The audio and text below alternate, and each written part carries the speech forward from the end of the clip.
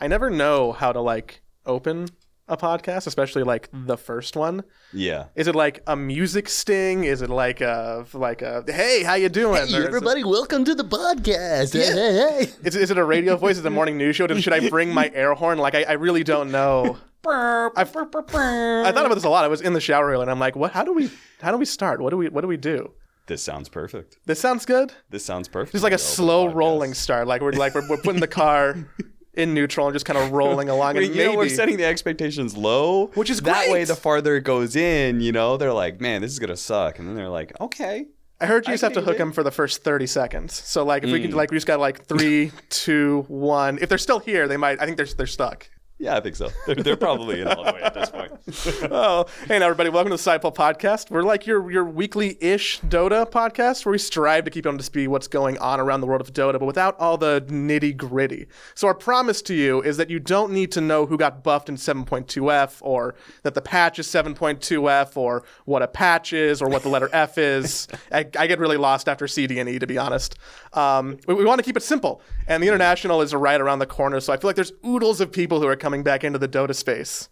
Absolutely. I think this is Dota 2 has very, very rapidly become one of those games that people no longer play, but they watch a lot. Maybe they were going to college and they were able to play a bunch of Dota, and now they have to go out into the real world and get real jobs and have kids and stuff like that. And so instead they just watch Dota because they can't really keep up. That's me. I'm so embarrassed how much money I spent on my Battle Pass for the International this year. And the last time I played a game of Dota is not anytime recently. So it's like... It's just a dumb financial investment.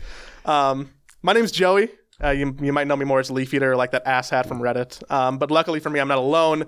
With me is someone who's exponentially more important, knowledgeable, good-looking, like all the superlatives. If anyone clicked on this episode link, it's 100% not because they saw my name. It's because they saw your name, Cap.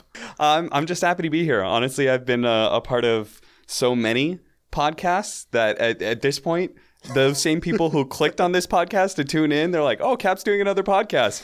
Can't wait to watch the first episode and then never see another one Maybe again. The second one. I feel like there's 2 that exist on your YouTube channel, and I was looking for the third one. Yes, the third one never happens. The problem is that like I need somebody to be able to work with that actually wants to do it, because working with Dota people, they never want to do anything. They never want to, like, players don't want to do interviews, talent don't want to actually do anything outside of their actual job. So, you know, I might be here for you, maybe. I mean, to be honest, we've never really like spent time together. This is literally the most time we spent talking to each other in our entire lives. Yeah, we're just gonna start recording. We committed at least an hour spending time and talking together on a podcast. So hopefully this is gonna click. We might leave this studio and just never speak again. That's a real possibility. Oh man, it's interesting though. I mean, it seems exciting to be able to do a podcast for people who like aren't the most hardcore of the hardcore Dota audience. Yeah, I think that, there's so many people that, again, watch but don't play. And then there's so many people who tune into the International, and that's the only time that they watch Dota, that I think this is, in general, I think this is a really good idea. I just hope, honestly, that I get like a few people who are like, oh, let me catch up on TI, listen to this podcast, watch TI, and then go, I should watch more of these games, because honestly, Dota is such an incredible esport. Like, I feel so strongly about that. We're both probably pretty biased, but I agree. I just think that there's so many people who are like missing out. You know, like I look at some other esports, I follow all the other esports almost, and CS:GO is like fantastic. Love watching CS:GO. But I feel like there are other esports out there that like man, you're just missing out. If you just got to learn Dota 2 and you just got into that, you would begin to understand there's so much depth. There's such great storylines. Honestly, this year is going to be one of the best years for storylines going into the International. It's a life-changing amount of money, obviously, and that's truly the biggest selling point that people usually tune into. They're like, this tournament's got over $30 million. I should probably see what's going on. That's why my mom knows about it. She's like, hey, that Dota thing you like, it's like $30 million this year, right? Are you going to China, Joey? I'm like, I'm not going to China. You're going to China. Honestly, I feel kind of bad for like some of the other esports who have to deal with that. Like, oh, I talk about esports for a living. Oh, do you cover that one game that has a $30 million prize pool? No. My tournament had a $50,000 prize pool. Like, honestly, it's like which is an still absurd amount of money that a lot of money still. Yeah, it's an insane amount of money just compared to Dota 2 and TI and stuff. It's like nothing can possibly match that. It's almost like we're doing a disservice to other esports. Yeah, a little bit. But that's how, like, if you take away the money, and honestly, I hate talking about the money, like, the money does represent how awesome Dota 2 is as an esport. Like, honestly, I think it's like, it just blows almost every other esport out of the water when it comes to depth in strategy, when it comes to some of the storylines that have built up over the years. Our players are not great when it comes to selling themselves as personalities. Not really. We have such a depth of history that these storylines have been built up without needing them to be forward and trash talking and all these other things that usually, come about from athletes or other esports and stuff like that. So. Yeah, and part of the reason why the prize pool is so big, some people might not even know this, is that, the community contributes to the prize pool, which is how it's just ballooned. Because when it was announced this year, a lot of people were like, it might not be the biggest one ever. Well, like, I don't know. Is it going to be bigger than last year's? What about Fortnite? They got $30 million. What are we going to do? And then lo and behold, here we are again back on top. So... Yeah, Valve really outdoes themselves every year when it comes to selling the compendium, and every year I'm surprised at how much support there is still from the player base when it comes to supporting the compendium. Every year I think like, oh, we finally reached our peak. We're not going to be able to go past that again. Yeah, it has to stop eventually. Yeah. So I feel like we're almost hedging our bets, right? We're like, this will be the year. Like, let's just play it safe. Let's set our expectations low. Honestly, I just want that year to finally happen. That way, like, the money stops becoming such a fixation point. I feel like the money almost does. It's a very shallow reason to be interested in Dota 2. I love the fact that it changes people's lives and the fact that, like, the people who win, like, they're set for the rest of their life. They work so hard to be able to get to this moment. Mm-hmm. It's fantastic that the money is able to back their achievement and how hard it is to be able to be on top in Dota 2. But it does also, like, just becomes a fixation and such an annoying talking point. How big can it get? And here we are talking about it. We're part of the problem right now. We're actively making it worse because there's so many other things about TI that are interesting. It's not just the money. The International is like Dota Christmas, Dota Super Bowl, Dota Emmys. Like, it is the event, and it's not just a day. It's going to be 2 weeks of everyone coming back into this community and being like, oh yeah, Dota, that's great. This is great. I love these games. I love these people. Look at how cool the production value is. Like, it's just a real cacophony of everything that kind of represents our game. When you think about TI Cap, like what does it really mean to you? What's the important? What's the big top level TI stuff? So I was thinking about this a lot recently because the talent invites were recently announced, and I was on that list. And you were towards the top of the list. I don't know. You're being modest about it, but like, it's only because my nickname starts with a C. Are you sure it was alphabetical? Sure I don't know. I'm like, you're a top because I'm right next to Blitz and BSJ, so I'm pretty sure it's just that. Okay, that's fine. I do think that, like, every year it's like a cathartic release. I did it. I got invited. I'm not going to say it's the exact same as what the players experience, but it is a similar qualifying process. I would say that it is that kind of thing where I worked all year to be able to make it to this point. This is the end goal. Basically, if I don't make TI, I consider the year a failure, which kind of sucks to have everything right on one event, but at the same time, it's an amazing feeling. And I don't think that many people get to experience that kind of approval in their day-to-day jobs. I mean, I remember like doing grinds at the warehouse at a paper mill, and it's like nobody was there once a year to tell me like, we think you did a fantastic You're job. The best paper miller. Here's a big bonus. Like nothing like that, And so it's I realized how like privileged I am to be able to have that kind of acknowledgement of just like, hey, great job. Here's this thing you get to go do. That's awesome. That's kind of interesting to me because I feel like, I mean, not to blow too much smoke up your ass, but you are one of the premier top level casters. Yes, so, go on. I am magnificent. The best. I feel like a lot of people just assume that you're like a shoo-in to be there, kind of almost regardless of your year's worth of performance. But even just you saying that makes it seem like you're still thinking about it like you're not, don't take anything for granted.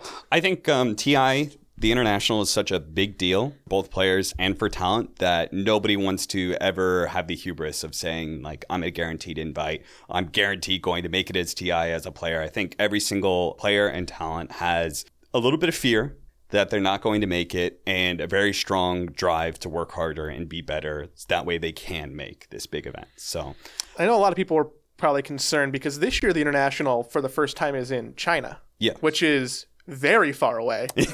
And you know, normally, you know, for almost every other year of its existence, it's been in North America, or Seattle, Vancouver, except for the first year it was in Germany, of course. But, you know, it makes sense to have more English-based talent at those other internationals because that's where the audience, that's what the audience is listening to. That's where the predominant broadcast is. Valve's an English-speaking company.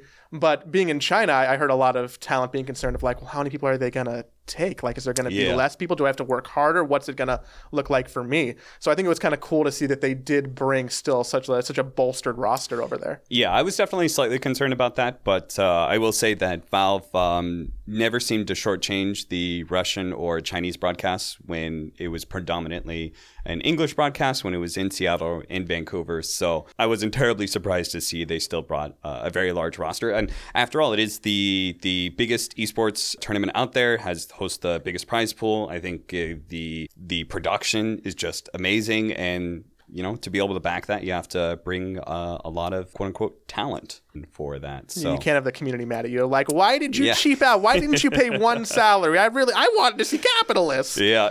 It's always going to be that one of those sticking points of like who made it, who didn't. It being in China does present like some woes, though. Like, I know me, who will be staying in California for the whole international, it's going to happen during the entirety of my sleeping period, which I feel like is selfish, right? Because I've had so many TIs that were absolutely exquisite for my day-to-day schedule. So now I'm the one who's being entitled and complaining about it's happening when I'm sleeping tonight. But like that, like I'm worried about being able to like even catch up and watch all of TI this year.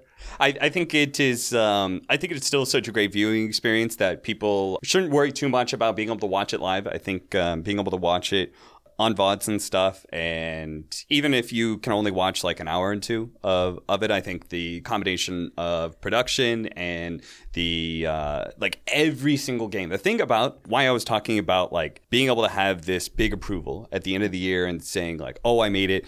And talking about the like hubris is that because everybody experiences that both in talent and the player pool, I feel like everybody works very hard to get better, and there are very, very few times in Dota 2 that you can say that people were resting on their laurels, that a player, you know, just like got washed up because he got lazy or something like that. And that is also what makes the international such a great viewing experience, is that the play and strategy that is presented is so high level because everybody, again, it's such a life-changing amount of money that everybody is spending every waking minute from here on until the international ends thinking about TI and thinking about what am I going to do to be the best that I can be at this event. And the players, like, the play is unbelievable. The stakes have never been higher. So the drama is naturally amazing. It's, and you know, like some player developments, like take OG versus Evil Geniuses. There was the recent OG documentary that I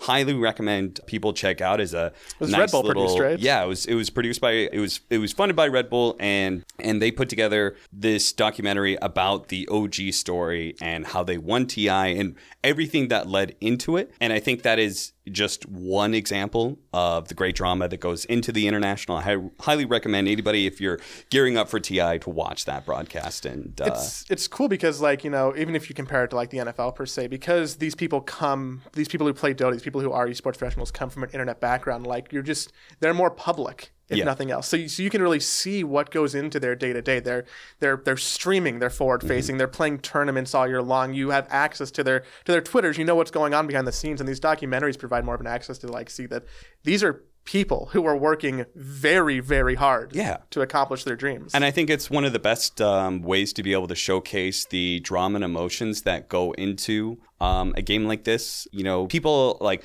outside media will talk about like how much can you really get out of like video games as a human drama piece, like, and people who are familiar with esports but maybe not with Dota 2 probably look at it and see like it's kind of hard to be able to talk about the personality of people in games at times compared to like say a first person shooter where you've got people like Simple popping off and you can always go to that point, right?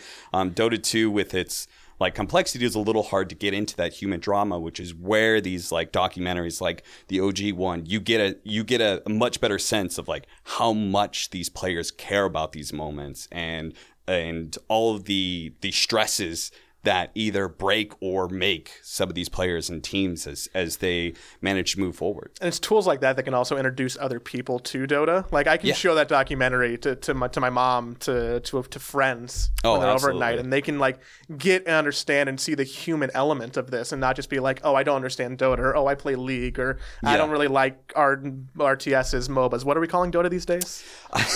I've actually lost total track of what our genre is called. I think it's MOBAs, but Action RTS is the latest one. I think we're going with that. I'm genuinely not sure. I'm really fishing. All I know is that whenever I talk to other people, it's like I always have to introduce it. When it comes to North America, I always have to introduce, League of Legends? Oh, yeah, I've heard of that game. Okay, I do a game like that. Like that's pretty much like what I have to introduce it to the normies out there in North America anyway, because that's just the way it goes. Yeah, but what game do you play? It's a PC one, right? Like it's a. But I don't want the conversation to be that. Like I long to just be able to be like, oh yeah, like I play Dota, or I watch Dota, or I participate in Dota, and just have that be more commonplace. Yeah, and I think that documentary is a great way to be able to open people up to what goes on in these esports. A lot of people will look at it and it's just like, playing video games. The biggest thing that really gets to me is whenever I talk to, especially a little bit older people, is, esports and like, playing video games for money and stuff. How much is the prize pool? $30 million. And it's always the same joke every single time. It's like, oh man, I should have gotten into video games more when I was younger. And it's just like, or I wish that was a thing when I was younger and stuff. And it's like, I would never say that. Oh, LeBron James makes how much money? Oh, I should have played basketball more. Basketball. Like nobody says that, right? And because that's exactly the thing about the international. Games are easy, right? They're just basically playing advanced Mario Kart. Like I can play Mario Kart, I can win $30 million. Yeah, the international is not a lottery by any stretch of the imagination. Like it's not some thing that has been a big marketing campaign and somebody's just going to luck into a whole lot of money. This is something that has been known, that has gone on. This is going to be the 9th international. Everybody has built their career and their lives around this. This has worked really, really hard to be there.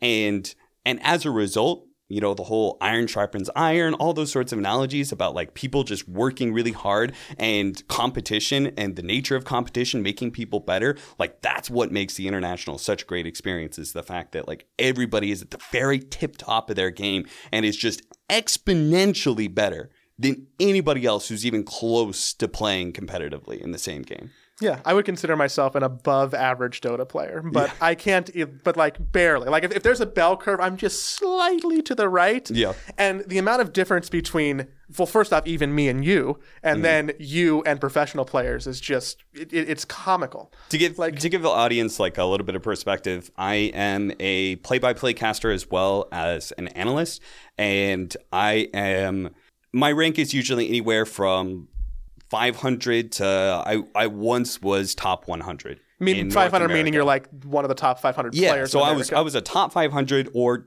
anywhere from top 500 to top 100 North American player.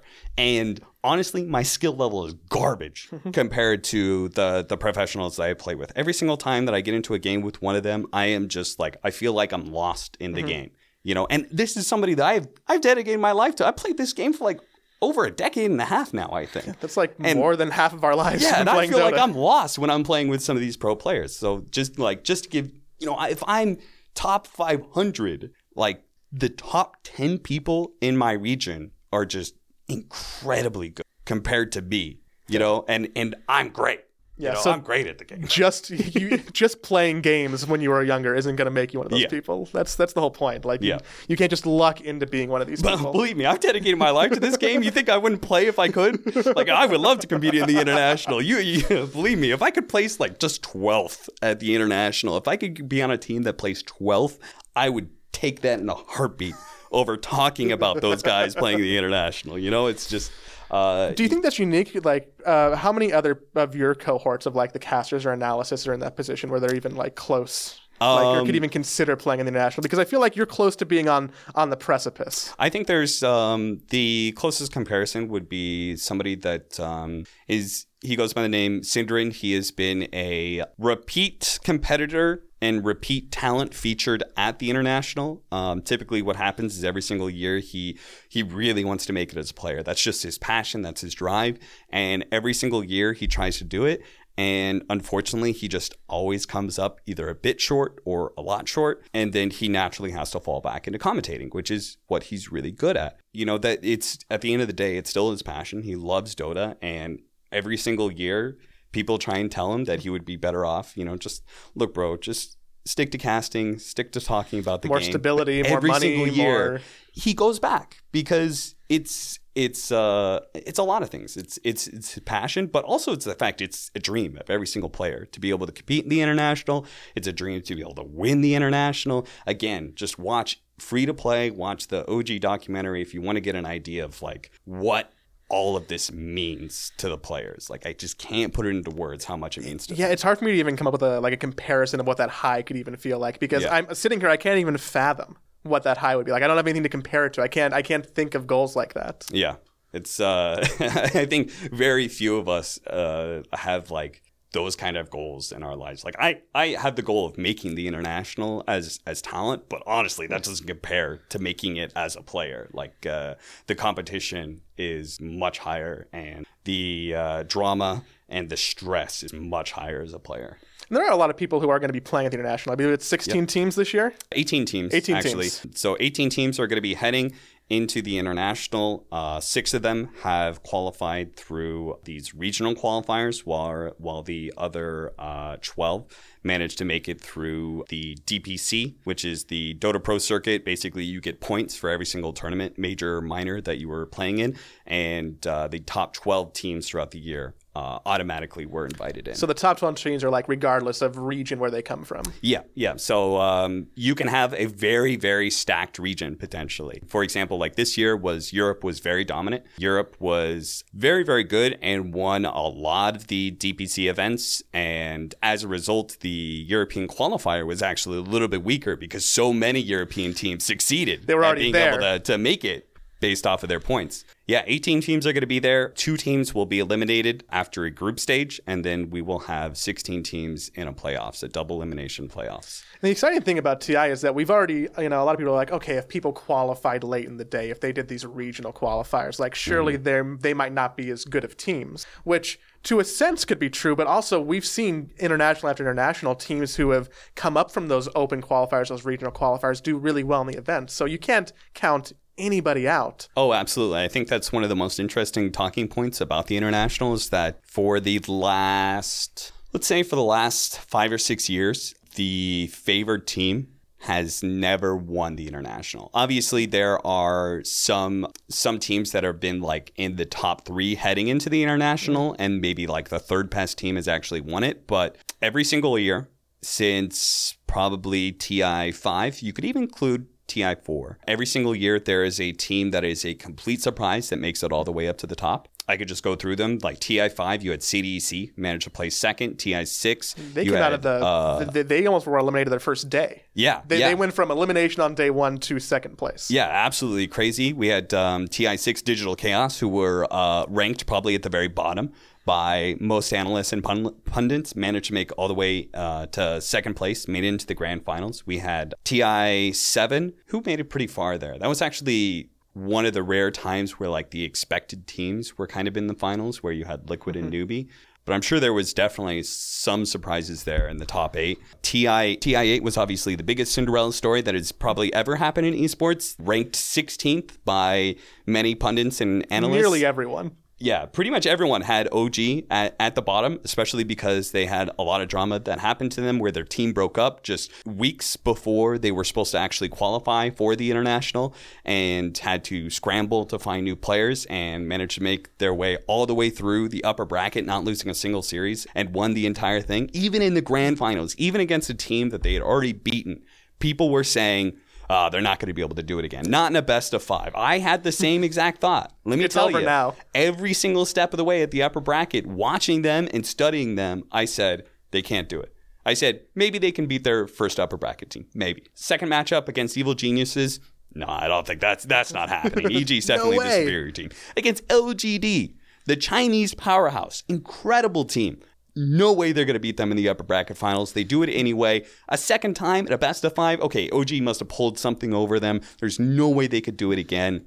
And OG did it in 5 games. And so much of it came down to a lot of the human element. It came down to straight anger. It came down to the perseverance of just being able to go through all of this. You know, anybody who's gone through like really tough times, you realize it makes you harder and it gives you stronger resolve. That definitely came into it. Absolutely. A lot of friendship and love between these guys that managed to bolster each other through tough situations and come out through in the end. Like there's just so many things that work to OG's favor that they're easily the best Cinderella story that I've ever heard in esports. It seems like so many people also want to talk about these players almost like they're robots or inhuman, like they don't have emotions. But so much of Dota goes beyond what's actually happening in the game, but your mental state, how you're playing with your friends, the people on your team. Do you like them? Like, and there's so many of these other little factors that contribute to Cinderella stories like that. Yeah, I will tell you that you know, if you're at the highest level and you're studying the game, you'll notice that there is a decrease in performance at TI.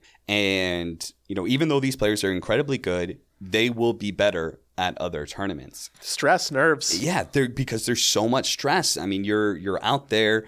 Somebody on your team is going to let the stress get to them. Like somebody will. Think about how much money there is. Think about how many people are watching you. You're in the middle of a stage with just thousands of people. There's very loud chants at the International every single year, whether they're cheering on your opponent or cheering you on. Maybe that makes you nervous. Every single year you see it. I always hear of somebody who just, you know, cracks a little bit. The nerves get to them. Because even if it's not for yourself, right? It's a team game. You feel like you're letting your team down in some ways, or maybe your teammate is letting you down, and you know you let that get to you. You get angry at them instead of trying to comfort them and bolster them. I think it's a little sad that we don't get more of these human stories because it is the biggest pressure cooker that esports players can go through, and there's going to be a lot of emotions as a result. So many emotions. You talk about like all the cheering that goes on in the International. It's deafening. Like I've had louder chants at TI than like in major sporting events that I've been to. Yeah. So it's insane. And this being the first TI that's in China kind of changes the home field advantage a bit. Oh yeah. So normally at TI you still have a large mainland Chinese contingent that travel across the world to come to the event. Normally it's cute. They all sit in like a very similar section behind the Chinese casters. Yep. And it's not like a regional war thing that's going on, but like it's very nationalistic. They're there for the Chinese teams regardless of which Chinese team they are almost. Yes. So now we have the opposite going on. And I don't think we're going to see, a lot of people who are flying to Shanghai. Like we had people from Shanghai flying to Seattle or whatnot. So it'll be interesting to see how more of these Western teams who are used to TI being, their home field, being shook by what I can only imagine will be the most deafening arena. Oh, absolutely. I think that TI9 is definitely going to be something to watch, just to be able to see the fans cheer on their teams when it comes to Chinese versus the West. It's been a very long storyline that has gone through Dota's history since the early days back when it was just a mod for Warcraft 3 that China has long been looked at as the best region when it comes to Dota 2, and similar to like a North Korea, a South Korea StarCraft situation. Like it's almost like Dota is their game. Absolutely, that was long looked at as like they are just the best at it, and over the years that has been broken. It got broken with the very first international with a team from the CIS region, Navi, managing to take the very first international, and ever since, until we got to TI8, it went back and forth between West and China. Every single year, so it goes Navi, and then it went IG, the Chinese favorites. Then it went to Alliance, the Swedish powerhouse that managed to just knock everybody down. Incredible. They managed to beat Navi in the finals, so China didn't even feature in the finals. And it got to a point where it's now referred to as the curse, where every single year, pretty much, it's either a China year or it's a West year. And the curse is there. The players talk about it. You don't let it get into your head too much, but they some know. voodoo shit. Like, yeah, it's like half a meme, but because it's also reality, people take it as like, oh no, like what's. Yeah. Is this going to affect me? It was there every year. TI7, we had Team Liquid making it. It was a Western year. And then TI8 was supposed to be a Chinese year. China was in the grand finals. LGD was representing. Great team. As I was talking about them before, didn't think that they were going to lose to OG whatsoever. And, let alone twice. And they lost to them twice. OG broke the curse, quote unquote. But, maybe it's just time to switch things up because after all, we have TI9. That can be a Western year because it's going to be in Shanghai, right? So people are now, that's now the way the curse has been changed up, is that, of course, it had to be back-to-back Western years because otherwise TI9 would be a Western year and you can't have a Western team winning in Shanghai, right? So, it's like the history of Dota 2 is what makes so many fun storylines like that. Even I find myself, kind of rooting for more Chinese teams this year just because I want them to do well. I want to see them in the grand finals. I want to have that arena be as absolutely lit as possible. Yeah, I think it's definitely going to be interesting because the favorite teams are mostly Western. There are two really good Chinese teams heading into this tournament. There is Vici Gaming and LGD. So if you are cheering for China, I think those are the most likely the two teams. For me, it's Vici Gaming. I think they're a really great team. Just a fantastic young squad that has just gotten better over the season. Also a very emotional team, which makes them really fun to watch if you ever see any interviews. Or I was on a bus with them once after they lost at MDL. No. Let me tell you, they have a coach who's known for being very, very loud. He goes by ROTK, and he's known for being very, very loud and a little eccentric. Yeah, a little eccentric, has a lot of fun with some of the Western players, and his team is very young. And there's one player in particular who's called Yang. He plays offlane for Vici Gaming, and boy, he is loud. Let me tell you, he's a little guy, but he is so loud. He is so fierce. And they'll just be yelling at each other back and forth, arguing about what went wrong in the game and stuff. Throughout the year, they've pretty much been the same squad, and they've only gotten better over time. So that kind of fire must be working for them. It hasn't broken them yet. So is there a value in teams staying the same all year long? Because like OG, who won last year's international, is coming back in. Same team. Liquid recently, very famously had a lineup change kind of late in the hour. Mm-hmm. And there's other teams like Infamous who qualified through the South American qualifiers who never played a DPC major event together all season, and now they're at the international. Yeah, there's definitely a lot of interesting stories. I think one of the first ones for anybody who's kind of following Dota 2, you may know this one, which is no team or player has won the international twice, which is amazing, right? Because 5 people are winning it. And let me tell you, like, Dota 2 is a very hardcore game. Mm-hmm. So there are a lot of players who played at the first international that are still around trying to play years later. Only 2 of them have actually made it for every single international, which is Puppy and Kuro. Kuro. Kuroki. Puppy is the captain of Team Secret, and Kuroki is the captain of Team Liquid. 2 of the favorites. 2 of the favorites. Yeah, absolutely. So that is an interesting storyline. Somebody may finally be able to win the first international twice in a row. Either a player or an organization. No org has won it twice at all. Similar to the curse, it's just like a moment in time at this point. Like it has to happen eventually. Yeah, there's got to be. History was finally set and we broke the curse, but there's so many other long storylines that have been set up for almost a decade now that have yet to happen. This could be the year. This could be the year. This is just another reason to be able to tune into that. You can be here next year and be like, this will be the year. And the year after that will be like, guys, seriously, this has to be the year. Let me tell you, I thought it was going to happen going all the way. I thought TI6 was going to be the last year.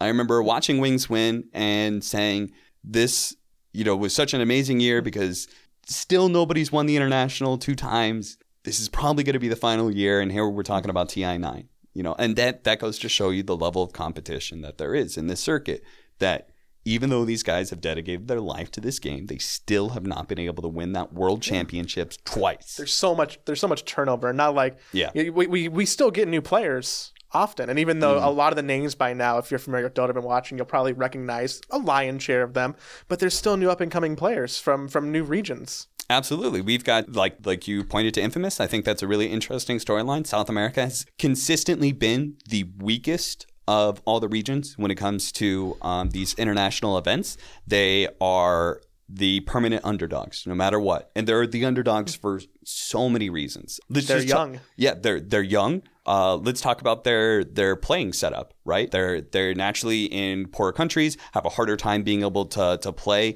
consistently, will oftentimes be playing at LAN centers, so they have to make extra effort to be able to play in the first place. The money that they win is more life-changing for them. And then on top of that, on top of all these other things, they have to play on a server because they don't really have enough great competition in their own region, that they have to play on the USD server, which naturally has much higher ping for them. And that's just accepted. That is just entirely the way that all of these players goes. They all play on US East, and because that's the best way to be able to get better, is to play with the other best people in the world. It must be like their elevation training all year. Like all year they're like practicing in Denver. They're climbing Mount Everest, and they finally get to TI and they take their weight jacket off and they're like, oh, I can breathe now. Yeah. Like I don't even know what Dota's like without high ping. If you are a fan of the underdogs, there's pretty much no better team to cheer for than Infamous. Yeah. They as you said, they haven't been to any other DPC season. It's a total enigma. Like, what I was doing my research of them. I watched them qualify. I went through and did my research for them specifically like an hour ago. They were like the last team I got to. I read through the stats and I looked at it and I said, I don't know how much any of this means, because what it'll be so different. Yeah, they're like what they did against other South American teams and what they do against some of the other international teams is going to be very different. Right? And how much are they going to keep their own play style to heart? How much are they going to try and adopt what the best teams are doing out there? What are they going to try and follow what Team Secret or LGD does? You know, it's going to be a total mystery until the event starts. That has to be scary for some of those, teams who are more established too, because they have experience playing against the other top teams. They have so much more material to research and study. But then a team like Infamous comes around and they're like, this is a wild card.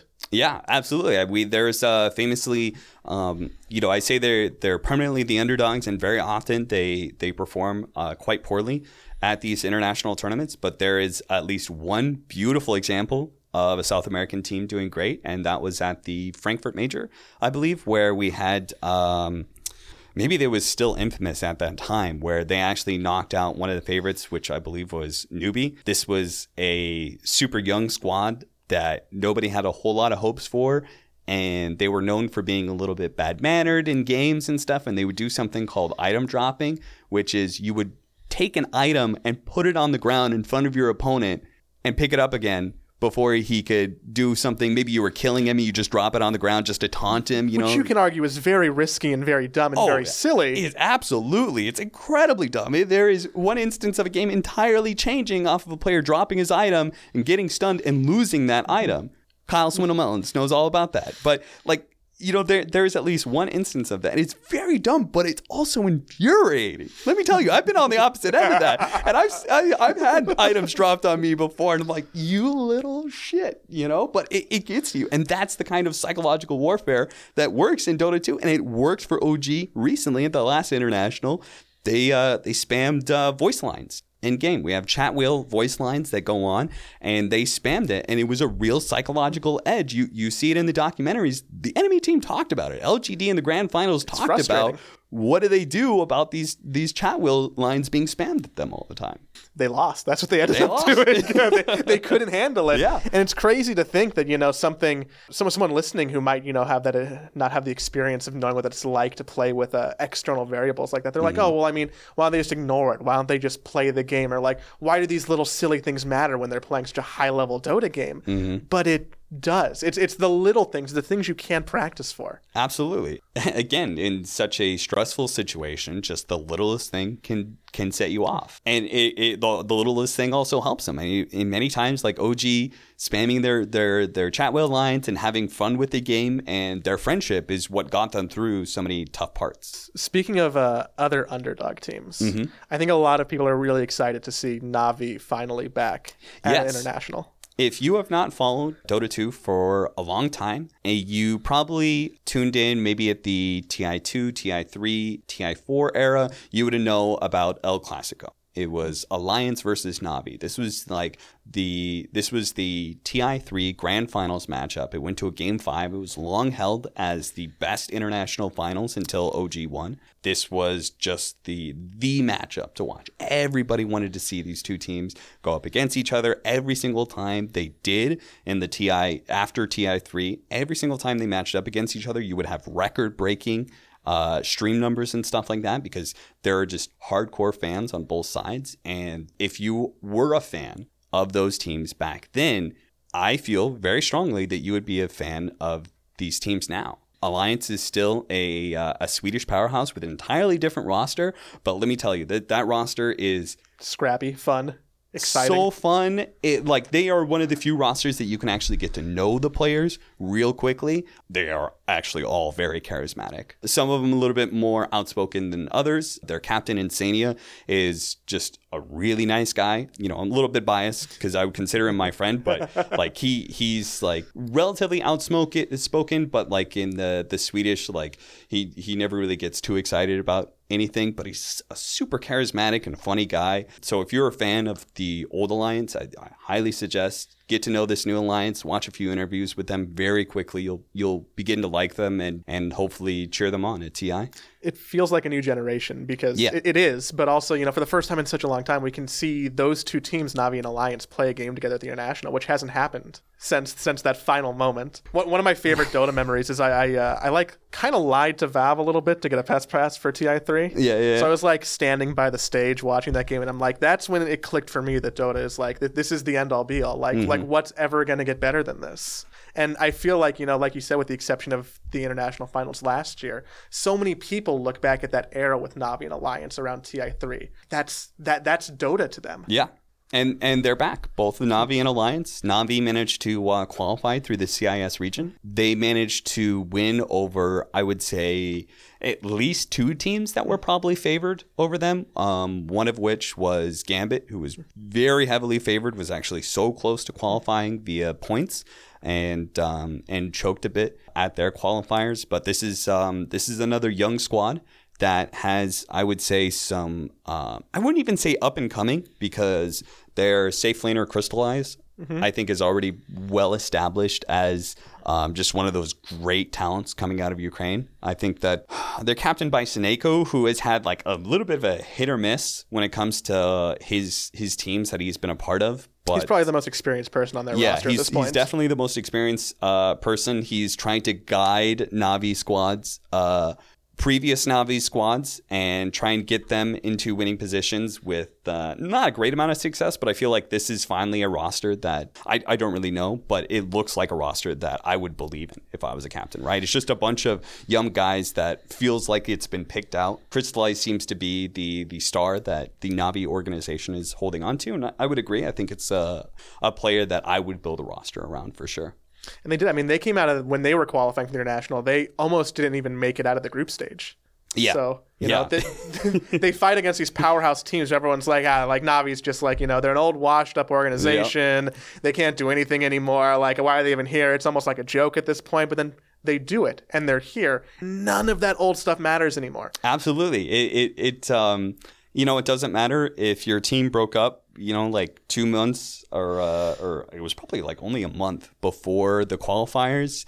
Doesn't matter if you barely made it through the group stage. It doesn't matter at TI if you say TI4, the champions Newbie, barely made it through what was called a bubble bracket. They barely got out of their groups, and they were at the bottom of that group area to be able to qualify for the next round. We had this second round, which is called the bubble bracket, and they had to make it through 3 different teams, I think. They had to beat all 3 teams. They went all the way from to the be able to make top, through. Yeah, it was just an incredible bottom from the top, and managed to make it all the way through into the main event playoffs and won the entire thing. It just, these kind of stories are there for every single international. Newbie is an interesting story for this international because Newbie, by and large, has always been a Chinese organization. Yep. And I mean, while they still are a Chinese organization, they are fielding a North American squad this year. Yes, they are. Because the Chinese roster that they had a superstar on their team who actually featured in the grand finals against Team Liquid at TI7, SEC. SCC. Bless They his heart. kept a The most similar attractive man in roster. Dota. Yeah, dude, he is so attractive. He is so good looking. And it's funny, there is that documentary out there, and it showcases, some of the newbie players and how they looked after they lost the grand finals. And you see SCC and he's just broken. He just, he doesn't know what to do at that point after he has to watch somebody else pick up the Aegis. And unfortunately, he doesn't even qualify for this international. And as a result, Newbie go and pick up North American squad who had some issues with their organization. Their organization had to drop them. And they picked up like bankruptcy, like they just didn't exist anymore. So there's this squad of 5 people who qualified for TI who just don't have a banner to play under. Yeah, and they go and pick him up. So for the first time, Newbie's going to be fielding a Western team. I don't know. It'll be interesting to see how the whether or not like the Chinese fans will adopt the team, because we've seen that a lot from other regions. Say we take ESL One Birmingham, for example, and how they adopted Pain as they just were like, we don't have an English team.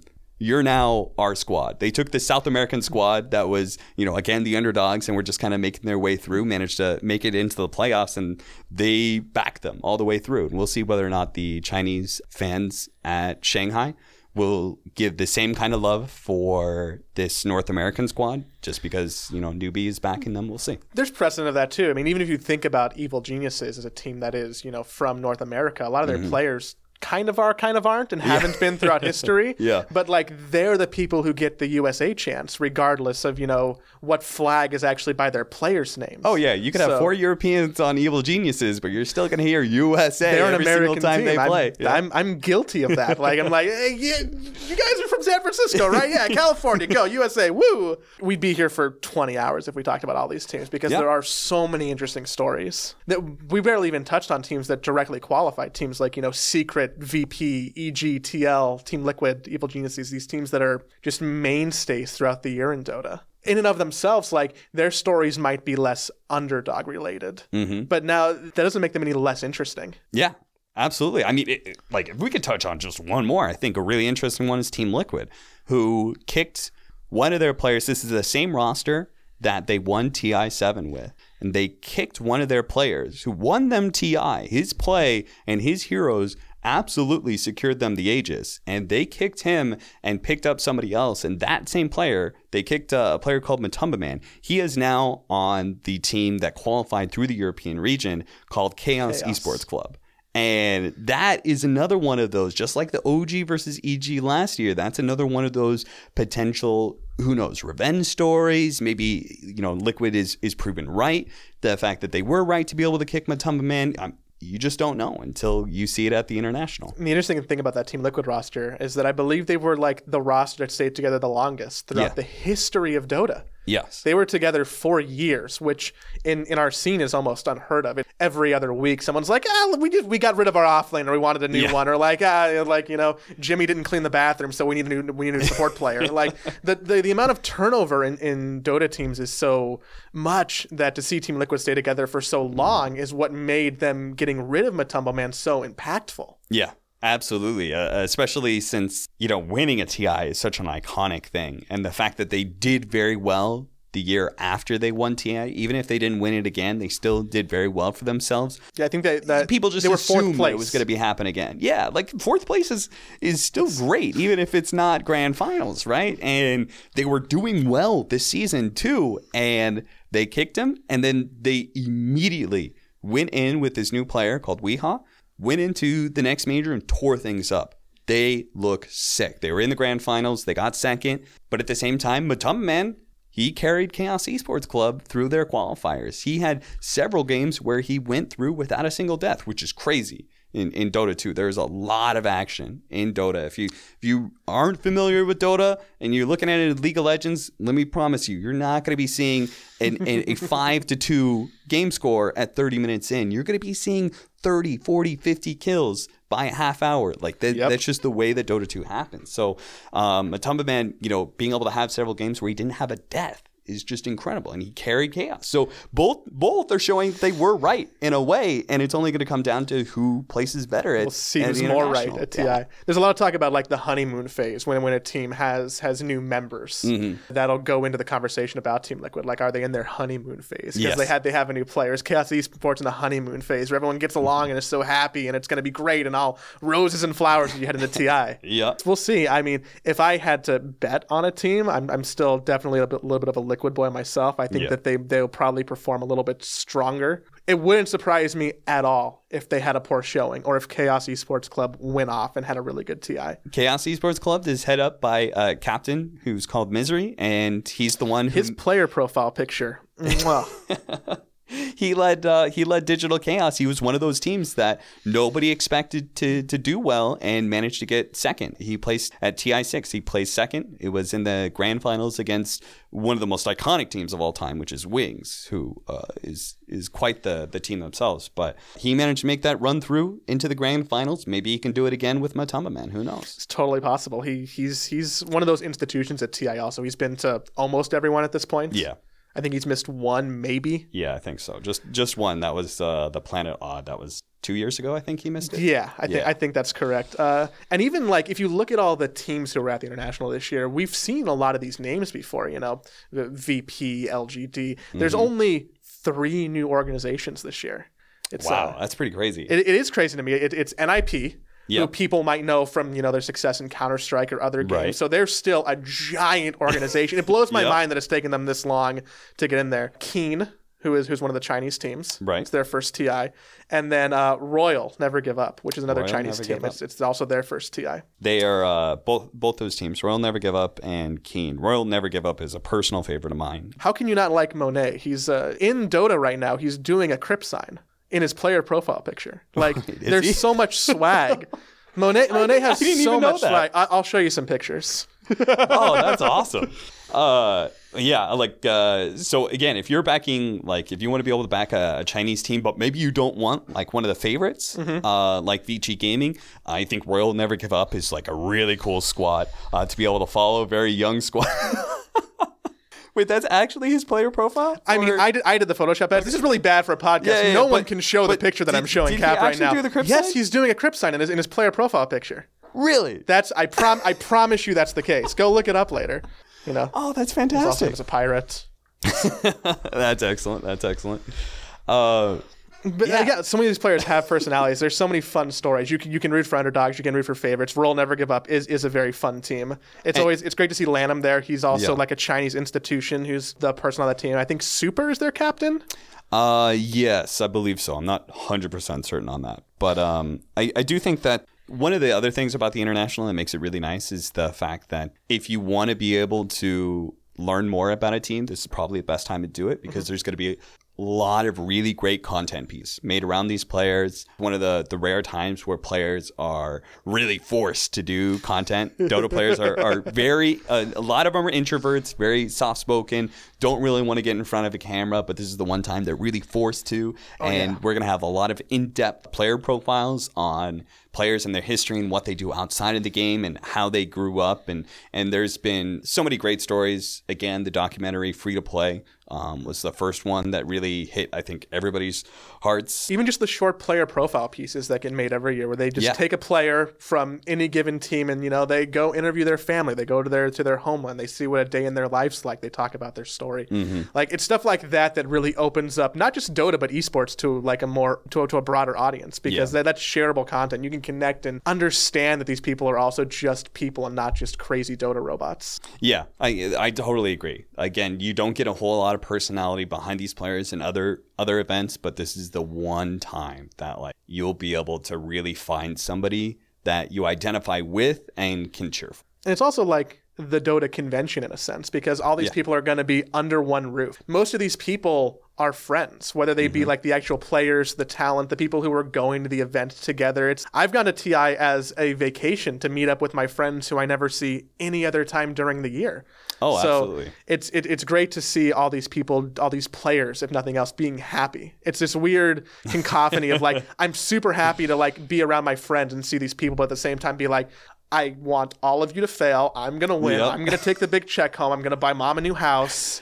Yep. It's a real double-edged sword at these events. Yeah, a lot of friendships have been made through Dota, and a lot of friendships have been broken because of Dota, because of the teams that, you have to kick someone, or, It's high emotions. You end up having, some sort of disagreement. Like, everything can be broken, under this pressure cooker. I have friends that I can't play Dota with anymore because I appreciate them as human beings, and I love to go get dinner with them, and I'll work with them. But if we play Dota, I realize that they are my least favorite person. Yes. So Yes. It's the same way with the teams. I 100% agree. Let me tell you, there's a new matchmaking system in Dota right now that encourages people to play together, and I've played with some of my fellow talent, and it has been a frustrating experience. Yeah, now you have to go work with them, and you're going to be sitting on a panel. You're going to be talking about a great game, and you're going to be looking over, and you're going to be like, man, you played such a fucking bad Bristleback game. Ugh. One of them disagrees with me. I'm just going to lose it all of a sudden. What about that time you went 0-10-4? What about that, huh?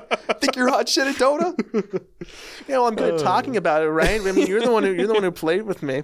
Something that we haven't even talked about, which is almost it blows my mind, is that all this exists outside of the actual meta gameplay of what's going on and what's popular. Yeah. With Dota actually inside the game. And to be honest with you, I haven't played a game in a couple weeks. Mm-hmm. I don't know. Like, I'm going into the International. I don't know who the top picked heroes are going to be. Yeah. I don't know who is complete trash and worthless. Can you give me like a really quick catch up?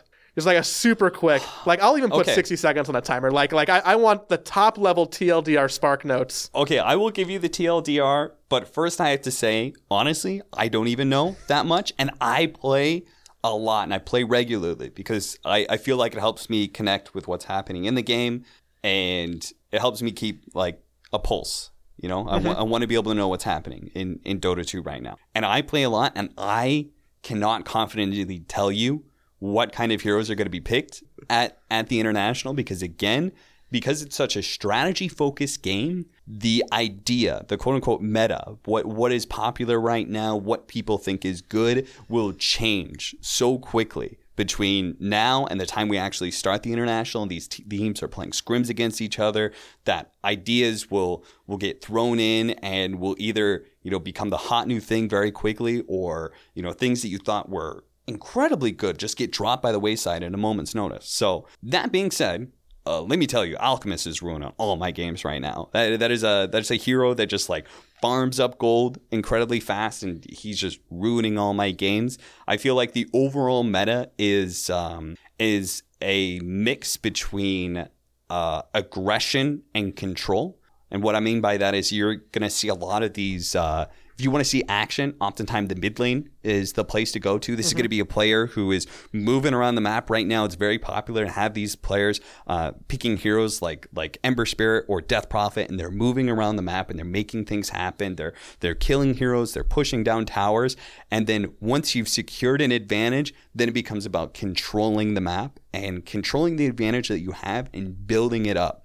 And the enemy team, when you're behind like that, has to make risky moves and has to, use smoke or use movement around the map to be able to chip away at that advantage the enemy team has. And one team fight can sway the entire thing. So it's like you'll see a team and they'll take control, they'll be aggressive, they'll battle it out, and they'll finally gain an advantage enough that the enemy can't really fight them, and they'll secure that for like 5 minutes.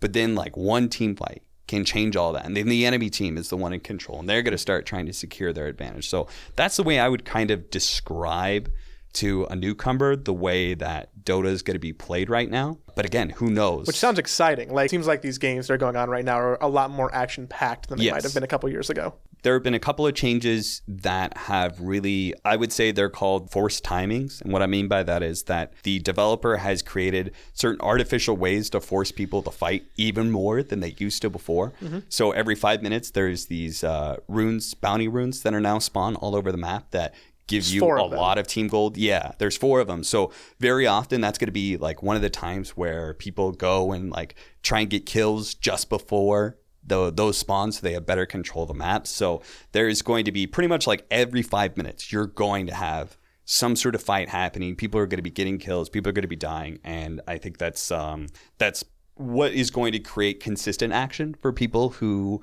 are a little bit newer to Dota 2 and like just want to be able to experience like the spectacle of like what team fights look like. Every 5 minutes, you're probably going to see something happening, guaranteed. Other than that, I don't know. What other ways would I describe the meta right now? I think that's about it. You said Alchemist. Are there any other like real big standout heroes? Ember Spirit?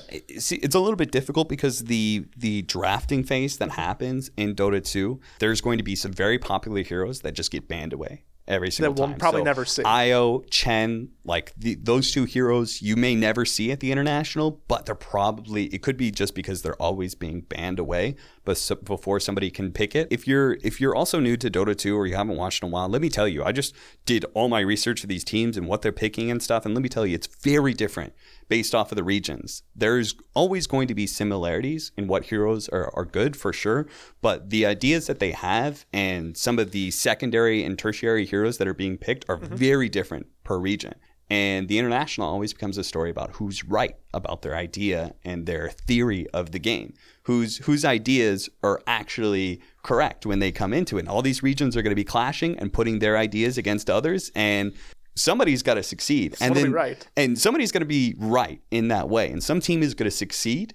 And what you're going to see is other teams will look at that, they'll adopt it, they'll turn it into they'll make it their own. And then it becomes a question of like who can do that thing the best in a way, who can innovate very quickly under a lot of stress. And that can take multiple forms. Sometimes that innovation is like how they're playing the game holistically. Sometimes it might be a certain hero pick. Yeah. I think last year that we saw like Lich come out of nowhere? Maybe it was 2 years ago. Honestly, I have a terrible memory for well, that makes two of us, so Dota 2 history. But I can tell you, like every single year, there is like these quintessential heroes that they were not the go-to picks. Even during the group stage, they may not have been the go-to picks, but as the tournament goes on later on in the playoffs, they start becoming like the heroes of the tournament. People realize, and they didn't, no matter, they played thousands of hours of Dota before, and it didn't occur to them then, but it's only until you put your ideas really to the ultimate test against other people in this high-stakes combat that you start discovering like what is actually best. I guess we're going to try and round this out a little bit. Yeah. I genuinely don't know how long it's been going on for, which could be problematic. Do you have anyone whose ideas you like going into TI? Which is a roundabout way of asking, do you have any favorites going into TI? The ultimate favorite right now is Team Secret. And I do feel like this is going to be one of those years. Every single year, the favorite has a target on them. And as a result, they oftentimes fail to do very well, like not placing top 3, going out, 7th, 8th, something like that. I think this is going to be one of the few years where the favorite team actually does quite well. So I like what Team Secret is doing. I like their ideas about the game a lot. But who knows? Like, again, because they have a target on their back, maybe everybody's going to know how to play against them. Who else? For underdogs, I personally like RNG quite a bit. I think Liquid will actually do very well this year. They could be the first team and first captain and several players to be able to win the International twice. That's a strong possibility in my head. Yeah, I'm definitely very casually rooting for Team Liquid. Just let's break that streak. Let's take a team that I feel some personal attachment to. Let's root for them. Let's grab one. I really like Vici for the China side. I think they're doing exciting stuff. Yes, they are a very fun team to watch. And again, if you want to be able to cheer for a Chinese team that is one of the favorites, Vici Gaming would be my go-to instantly. Yeah, Vici or LGD are probably the two if you're looking for like the strongest Chinese representation. It's a shame we barely even talked about like the SEA teams because it seems like every time the International comes around, they become Super Saiyan strong. They're like TNC can just pop off, Meninsky can just pop off, and then suddenly you're like, they weren't on my radar. But now look at that. They're top 8. They're top 6. What are they doing in a top 4 situation? TNC is a Filipino team that has had similar rosters for the last 3 or 4 years and have had a lot of big underdog upsets. They took down the favorites when OG were the favorites for TI 7. Yeah, I think so. I think that's both right. I think they managed to knock OG out. It was a huge surprise. because they were so dominant during the DPC season. They're a great Southeast Asian team to be able to watch.